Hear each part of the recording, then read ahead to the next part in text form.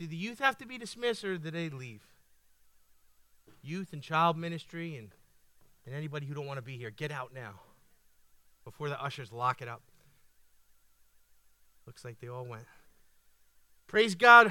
We're going to jump into the Word tonight. Hope you're doing well. Hope you're blessed.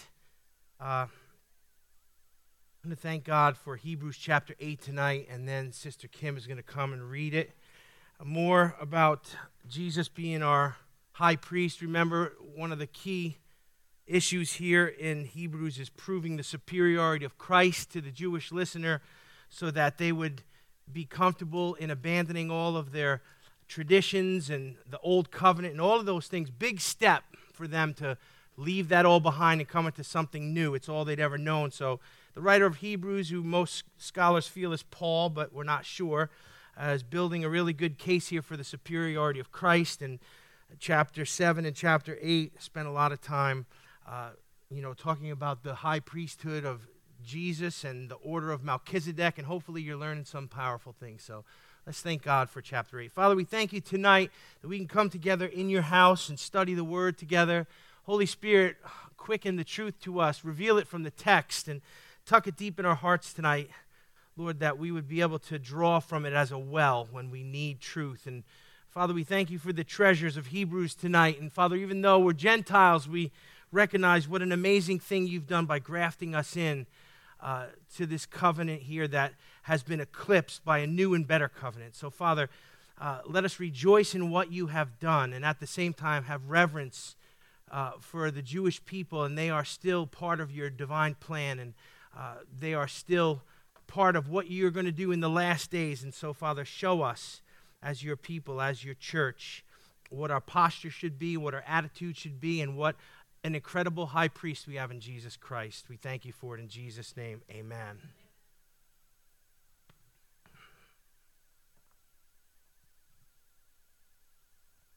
Hebrews chapter 8. Now the main point in what has been said is this: we have such a high priest who has taken his seat at the right hand of the throne of the majesty in the heavens, a minister in the sanctuary and in the true tabernacle which the Lord pitched, not man. For every high priest is appointed to offer both gifts and sacrifices, so it is necessary that this high priest also have something to offer. Now if he were on earth, he would not be a priest at all, since there are those who offer the gifts according to the law, who serve a copy and a shadow of the heavenly things, just as Moses was warned by God when he was about to erect the tabernacle. For see, he says, that you make all things according to the pattern which was shown you on the mountain.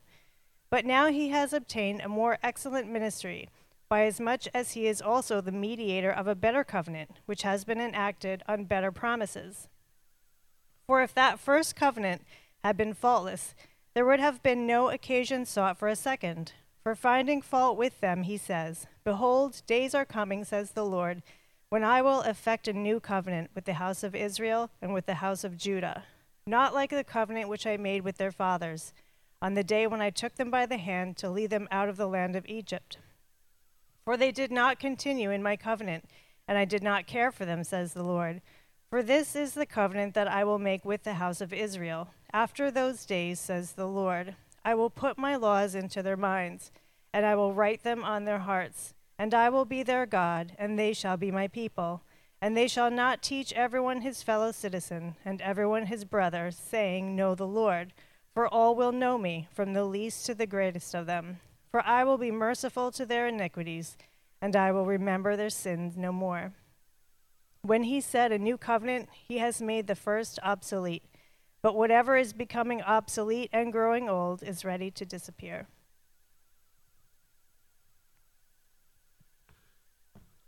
Powerful stuff in there, amen? You awake out there? All right. So here we are, jumping into Hebrews 8. Before I do that, Michelle pointed out to me last week that I said that Abraham was at the Transfiguration, and that was fake news. Moses and Elijah were at the Transfiguration, but Abraham was up there going. So here's the point I was trying to make while it wasn't making sense. Moses and Elijah visit Jesus in New Testament time as Christ is on the earth here. So what I was using that as an example of the fact that, here's Old Testament saints that are obviously alive and doing well, and they visit Jesus in a New Testament period before the crucifixion, using that as a point to strengthen the fact that Jesus could have, in fact, been a Christophany, appearing as Melchizedek to Abraham. Melchizedek, we don't know exactly who he is, but he has divine attributes. So Abraham tithes to him, honors him. He has no beginning, no end. A lot of powerful stuff going in there. So we see Moses and Elijah, they appear in the New Testament period there as Christ walked the earth. We also see Abraham having some sort of rendezvous with this Melchizedek. Not exactly sure who he is, but we're pretty sure that he is either the Holy Spirit or Jesus Christ.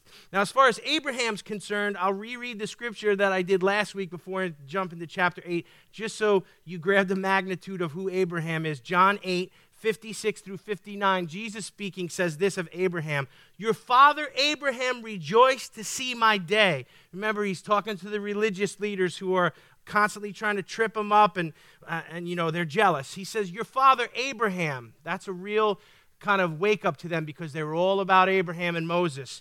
"He rejoiced to see my day. He saw it and was glad." So the Jews said to him, "You're not even 50 years old, and you have seen Abraham?" Verse 58 is incredible. Jesus said to them, "Truly, truly, I say to you, before Abraham was born, I am." Wow.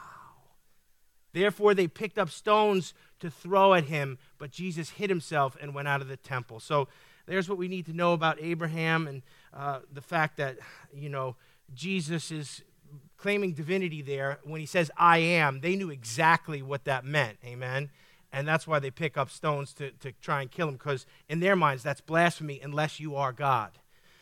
Chapter 8 starts in verse 1 by clarifying the main point here. I like the way this starts. Now, the main point in what has been said is this. It's good when you're doing... it's good when you are trying to make a point that you make a point. Anybody? It's been said before, if you can't get to the point, don't go on the journey. Do you ever hear people who talk a lot but they don't say much? Come on, in theology, that's not good. Have you ever read books that it's just loaded with, it seems like fluff after fluff, and you're looking for the point, you're digging for the point. Here's the writer, chapter 8, saying, here's the main point, and that's a good thing. False teachers never want to make points. And if you see false teachers in Scripture, false teachers in the earth now, what do? They construct tall tales, and they sensationalize things, and they take obscure Bible passages or eschatology, and they weave some fantastic story that's captivating. And you say, the simple look at that and go, wow, that's deep. But really, it's not deep at all. It's just muddy. Some things aren't deep. They're just muddy. You can't see the bottom, and that's on purpose. Okay, so realize Scripture and doctrine that we rest on has to be clear. We have to know the point, amen? And God's Word makes points that are pivotal for us to know. So, verse 1 talks about our high priest, and that's Jesus, and he's far superior to every and any other high priest because he's actually seated at the right hand of God in the heavens. Now, that's important. It's more than just, getting a picture of what Jesus is doing. He says the main point, what has been said, is this: we have such a high priest who has taken his seat, say seat, at the right hand of the throne of the majesty in the heavens, a minister in the sanctuary and in the true tabernacle, which the Lord pitched not by man. Okay, so let's just take a look at what was said there. Jesus is our high priest. He's far superior. First of all, every high priest and every priest that functioned on the earth lived on the earth. Jesus is seated in the heavens. Now, being seated is actually a very important thing. And there again, it's not just to show what Jesus' posture is, but when you talk about being seated in a spiritual sense, it's symbolic of power, authority, and completion. The reason Jesus sat down, Gucci, is because when he said it is finished, he wasn't kidding. Mic drop, Jesus is done, I'm sitting down.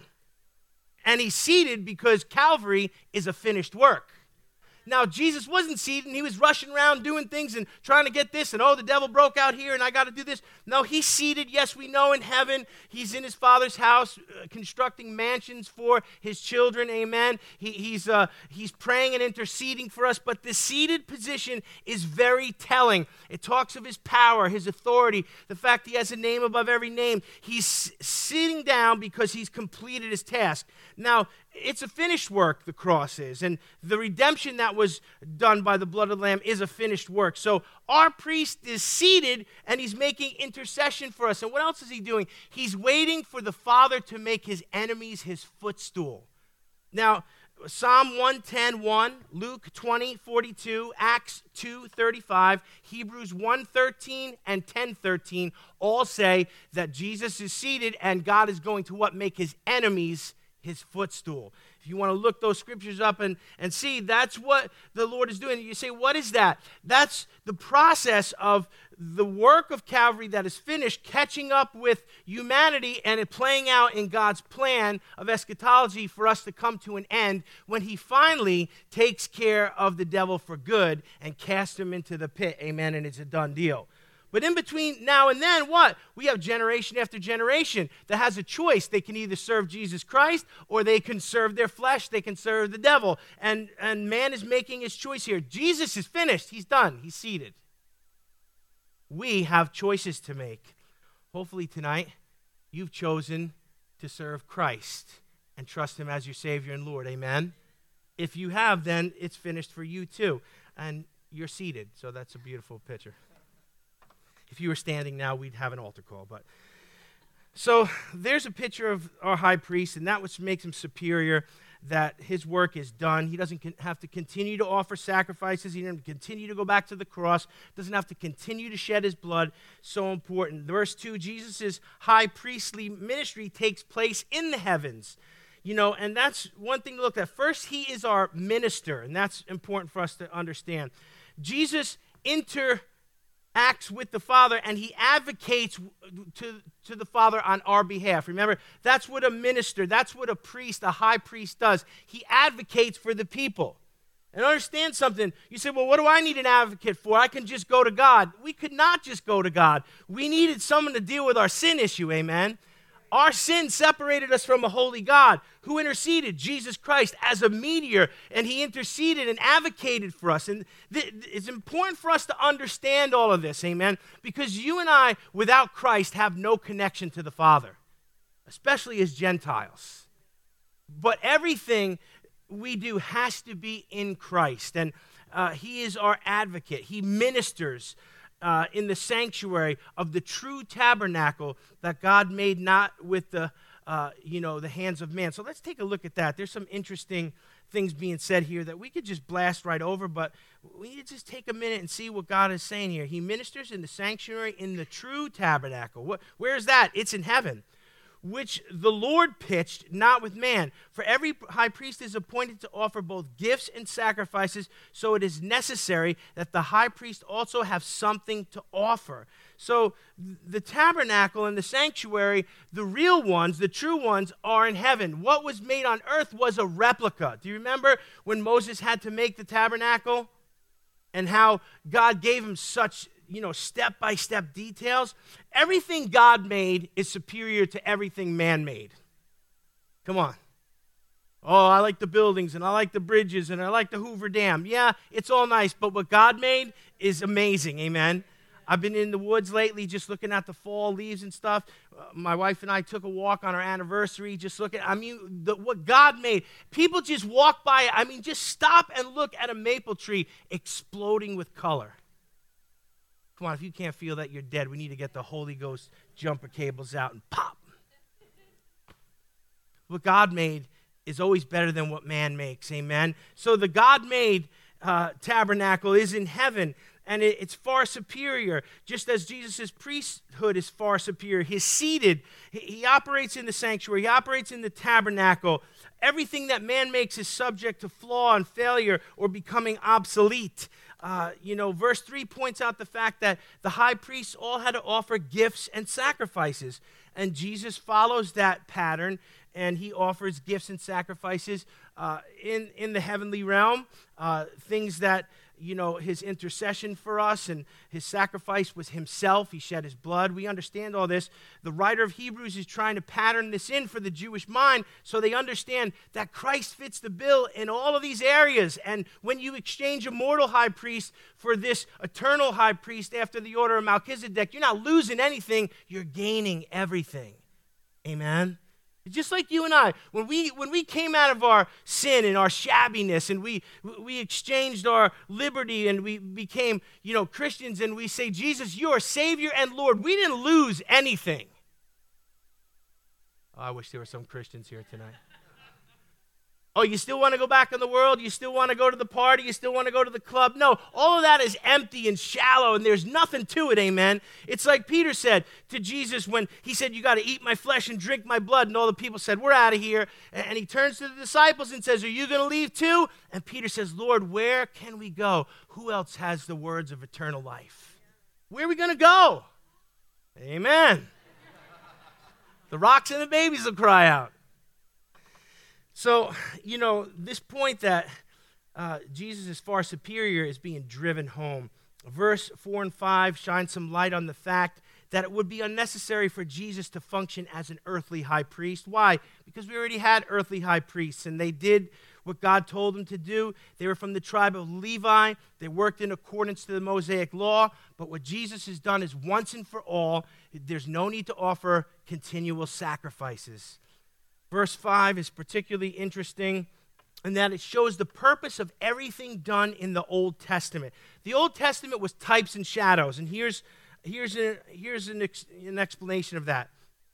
Who serves as a copy of the shadow of the heavenly things. So the tabernacle we had here on earth was what? It was a copy and a shadow of heavenly things. What was done in heaven was constructed on earth. So the Old Testament is said to be types and shadows, showing principles, showing the things of God, the patterns of God.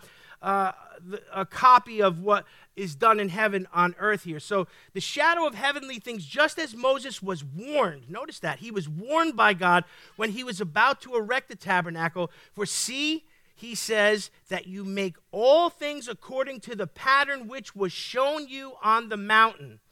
But now he has obtained a more excellent ministry by as much as he also, the mediator of the better covenant, which has been enacted on better promises. So let's take a look at some of that there.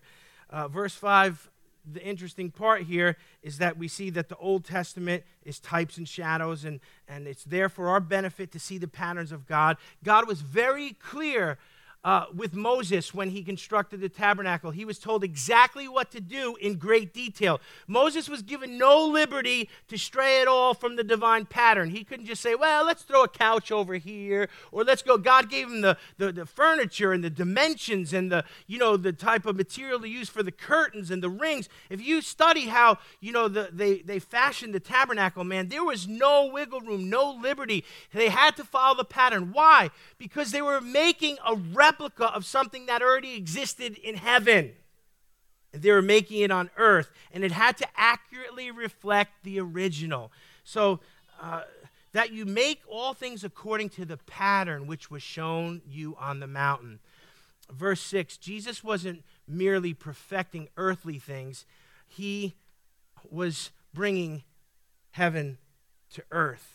And so realize, Jesus is not just the best high priest that man ever had. No, he's of a different order, of Melchizedek. Now, understand this. It says here he's the mediator of a better covenant with better promises. How many likes that? How many like that? When you go to buy a car, the sticker says this, but you sit down at the desk and you haggle. Why? Because you want a better deal. Come on, with a better warranty at a lower price. You want to beat that guy, right? So he goes home hungry, right? You want to. I mean, when people buy cars, they're just trying to kill each other. He's got to eat, you got to eat, get a fair price, right? I'm not one of those haggler guys. That's my wife. She could. So understand, this is talking about a better covenant with better promises. Jesus is the mediator. Why? He advocates on our behalf. He brokered the covenant for us, amen? It's all about Jesus. Now, here's the law covenant in a nutshell. The law covenant was this: keep the law perfectly or pay the penalty yourself. Who wants a better deal? I do. You know why? Maybe you can, but I can't keep the law. And if we break one part of it, we're guilty of the whole thing. Well, I never killed anybody or committed adultery. But have you lied and stole and guilty of the whole law? It's quiet. Nobody wants to answer. Let me just start pointing. You did this. No, I'm just kidding.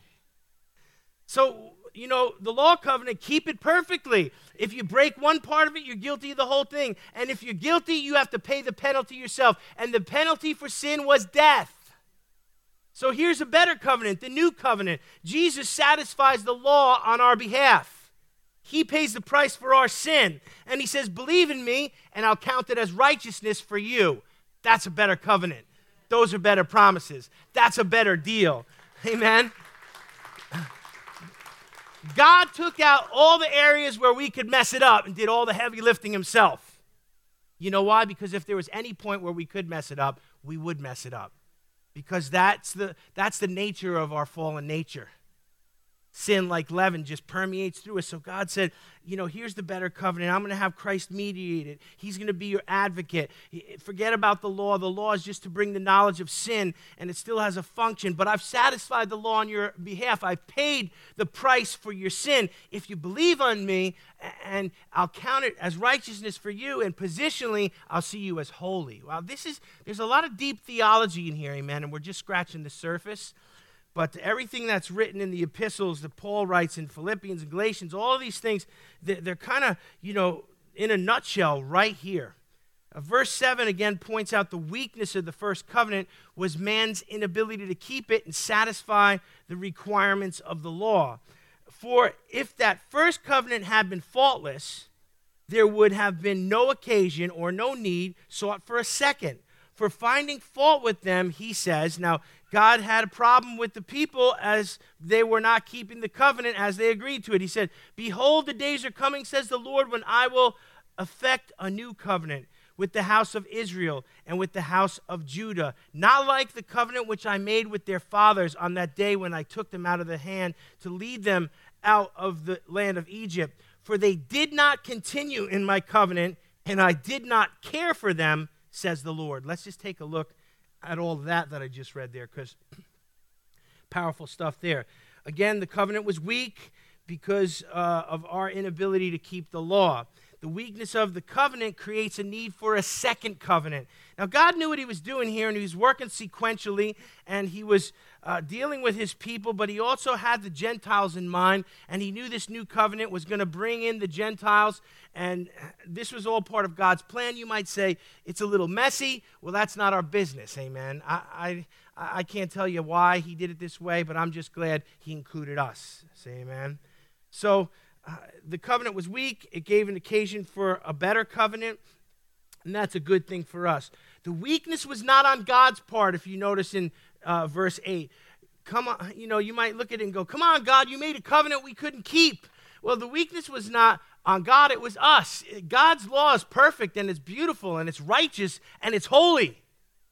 But we can't keep it. So the fault was not with God. The fault was with us and the weakness of the flesh and our fallen nature. Understand that. Wherever there's weakness, and it's man's inability to keep his end of the bargain, it was not God's weakness. He didn't make a bad covenant. It's just that it was impossible for human beings to keep it. He said, but finding fault with them, what was the fault that he found? They didn't keep up their end of the bargain. Meaning God's people couldn't uphold the law, and we understood that was the part of the process of bringing us to the knowledge of sin. The legal requirements of the law show us that we are intrinsically fallen and we need a Savior, amen? And we talked about this. If you try and keep the 10 Commandments, you're just going to realize how much of a sinner you are and how much of a Savior you have in Jesus Christ, amen? But it doesn't mean, we lie and steal and cheat and all those things. No, we do our best to fulfill the law. And in Christ, we have the power of the Holy Spirit, amen. We shouldn't be going around breaking all of those things, amen. God forbid. But the point is that we're guilty of it in some respect, and we need grace. And grace is a better covenant.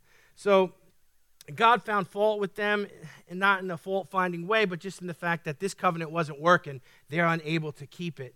The latter half of verse 8 through 12 speak of the parameters of the new covenant that God himself was about to enact with his people. The new covenant is directed squarely towards the Jews here. And I want you to listen to this when you start in verse 8 here. He says, "Behold, the days are coming, says the Lord, when I will effect a new covenant with the house of Israel." Who's in the house of Israel? Israelites, Jews, amen? And with the house of Judah. Whose house is that? Jews. Okay, you got the two houses there, Israel and Judah. You know how that whole situation worked there with the tribes. Not like the covenant which I made with their fathers on the day I took them by the hand and led them out of Egypt. So there's a beautiful picture there of God as a father leading them out of Egypt, which is a type of the world.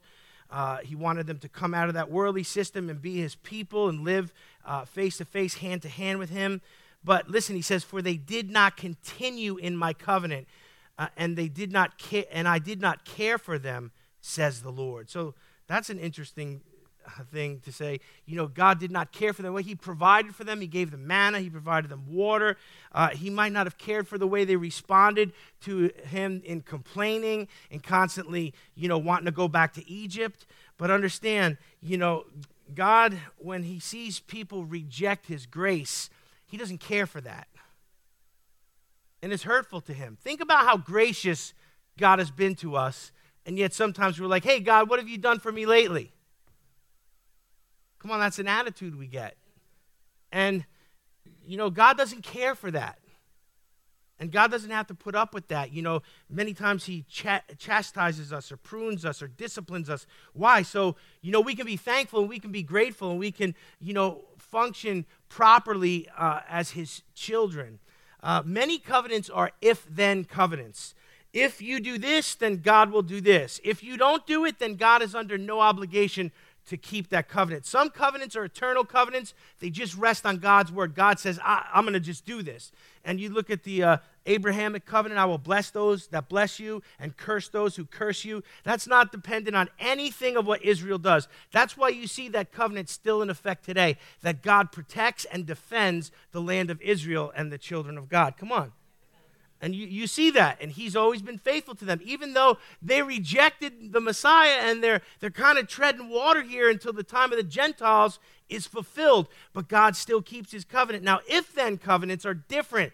If we don't keep up our end, God's under no obligation to keep up his. And so that's kind of what happened here. They didn't keep up their side of it, so God said, I didn't care for them, even though he was very gracious to them. But, the truth is that entire generation died in the wilderness, except for Joshua and Caleb. That's it. And so, those who had the right heart and faith and trusted God, it was only 2 out of that whole group that came out of Egypt. Wow. Narrow is the gate, and straight, straight and narrow, not wide. 2 out of, what was there? Maybe almost 2 million. Wow. So, covenants are amazing things, but there is a part when it's an if-then covenant that we have to keep and uphold, and we need to examine the covenants and make sure that we're in right standing with God. What an incredible covenant we have with the new covenant of the blood of the Lamb here. It's just, God has done all the heavy lifting. All we have to do is come to him, confess that we're sinners, believe that Jesus rose from the dead, and we'll be saved. It's so simple, and it's so gracious. The Israelites didn't keep their end of the bargain. They fell dead in the desert. Joshua and Caleb led the people into the promised land. Notice, not even Moses led the people into the promised land. Remember, Moses struck the rock, and he really got God upset.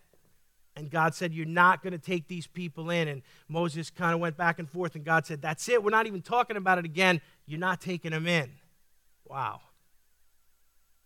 Sometimes we need to remember that God is a holy God and that we shouldn't mess with him. Amen. Verse 10, the new covenant is an eternal covenant. Like the old, the old was based on our performance and how we adhered to the law. But, this is an eternal covenant, and the old covenant was external in that it was based on performance, but the new covenant is internal. It's a matter of the heart, amen? Not to say that, we shouldn't do good works and we shouldn't, honor God and we shouldn't keep the commandments. We should do those things, but that's not what saves us, amen? It's not external, it's internal. It's an eternal internal covenant. There, I can only say that once.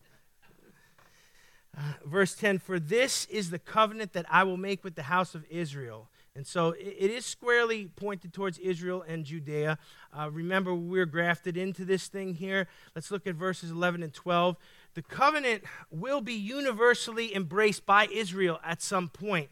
When Christ returns, Scripture indicates in several places that Israel will see him as the Messiah on the second time back, and they are all going to accept him. And, the Scripture says some interesting things about what's going to happen on that day. It's going to be a glorious day. But let's just take a look at 11 and 12. And they shall not teach everyone his fellow citizen and everyone his brother, saying, know the Lord, for all will know me, from the least to the greatest of them. Look at that, universal salvation. The Scripture says something to the effect that all Israel will be saved in a day, that you won't have to evangelize. You won't have to, knock on a door and say, do you know Jesus? No, everybody's going to know Jesus. They're all going to universally accept him. That's an awesome thing. It's, something that, if you love people and if you love the nation of Israel, what a glorious day that's going to be when all of Israel sees that Jesus is, in fact, the Messiah. Awesome. I don't know about you, but I'm not willing that any should perish. I want everybody to get saved. Amen. I hope Jesus just walks down into hell after 1,000,000 years and goes, who wants to hear the gospel now? I have no scriptural evidence that it'll happen, but, I would like to see everybody get saved. I'd like to see the devil deceive no one. I'd like no one to lose their soul. And God is not willing that any should perish. So the new covenant will be universally embraced by Israel. Everyone's going to know the Lord, the entire nation. Romans 11, 25 through 27. Listen to this. For I do not want you, brethren, to be uninformed of this mystery, so that you will not be wise in your own estimation, that a partial hardening has happened to Israel until the fullness of the Gentiles has come in. And so all of Israel will be saved, just as it is written, the deliverer will come from Zion. He will remove ungodliness from Jacob. This is my covenant with them when I take away their sins. Wow. I don't know about you, but that's awesome. And he says, I don't want you to be uninformed. Who's he talking to? Gentiles. And he's saying what? That you don't become wise in your own estimation, that you don't discount the Jews and think you're superior. Why? Because a partial hardening happened to Israel. Why? So the fullness of the Gentiles could be realized. The only reason God has allowed the partial hardening when they rejected the Messiah, and it's continued here, is so that the Gentiles can be saved. When the church age is over and the church is caught up to be with Christ, God will focus his attention once again on Israel, and then when he returns, all Israel will be saved in a day. Awesome stuff.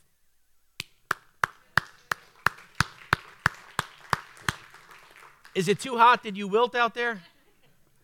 All right, we're going to bring it in for a landing here. Verse 13.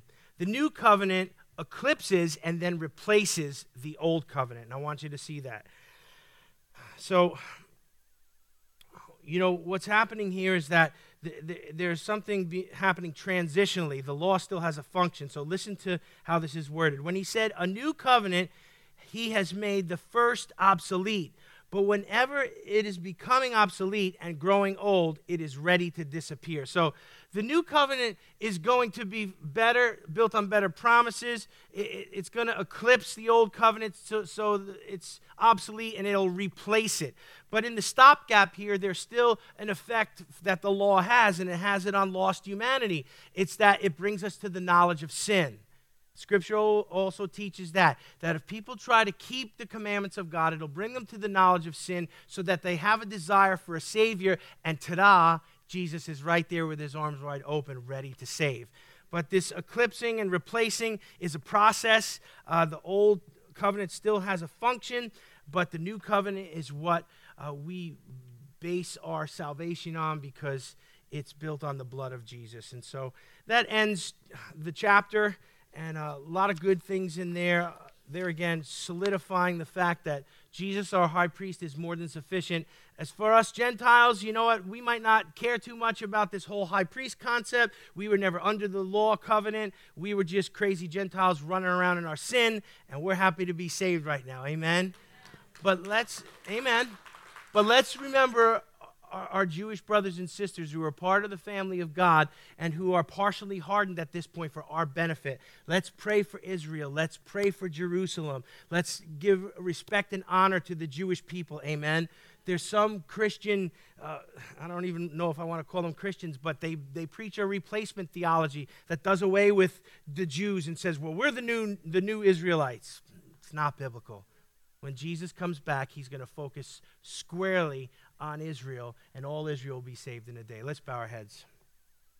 Father, I just thank you for Hebrews. I thank you for the word. I thank you for all of these treasures in here, Lord. I pray that as we've ingested them tonight, Lord, that you'd call them to our remembrance, that we'd be excited about this amazing covenant we have and this amazing high priest we have in Jesus Christ, that he's an advocate for us, and he brokered a covenant with the Father to save us from our sins. And it's not by the law, it's not by the works of the law, but it's by faith. It's the grace of God, and what a beautiful thing it is. Help us, Lord, to be thankful every day for the miracle of salvation you've given us in Jesus Christ, and to walk worthy of our calling, God. To walk worthy of our calling, to be useful in your hands, to have a heart for the lost and a heart for Israel. And above all things, a heart for you, God.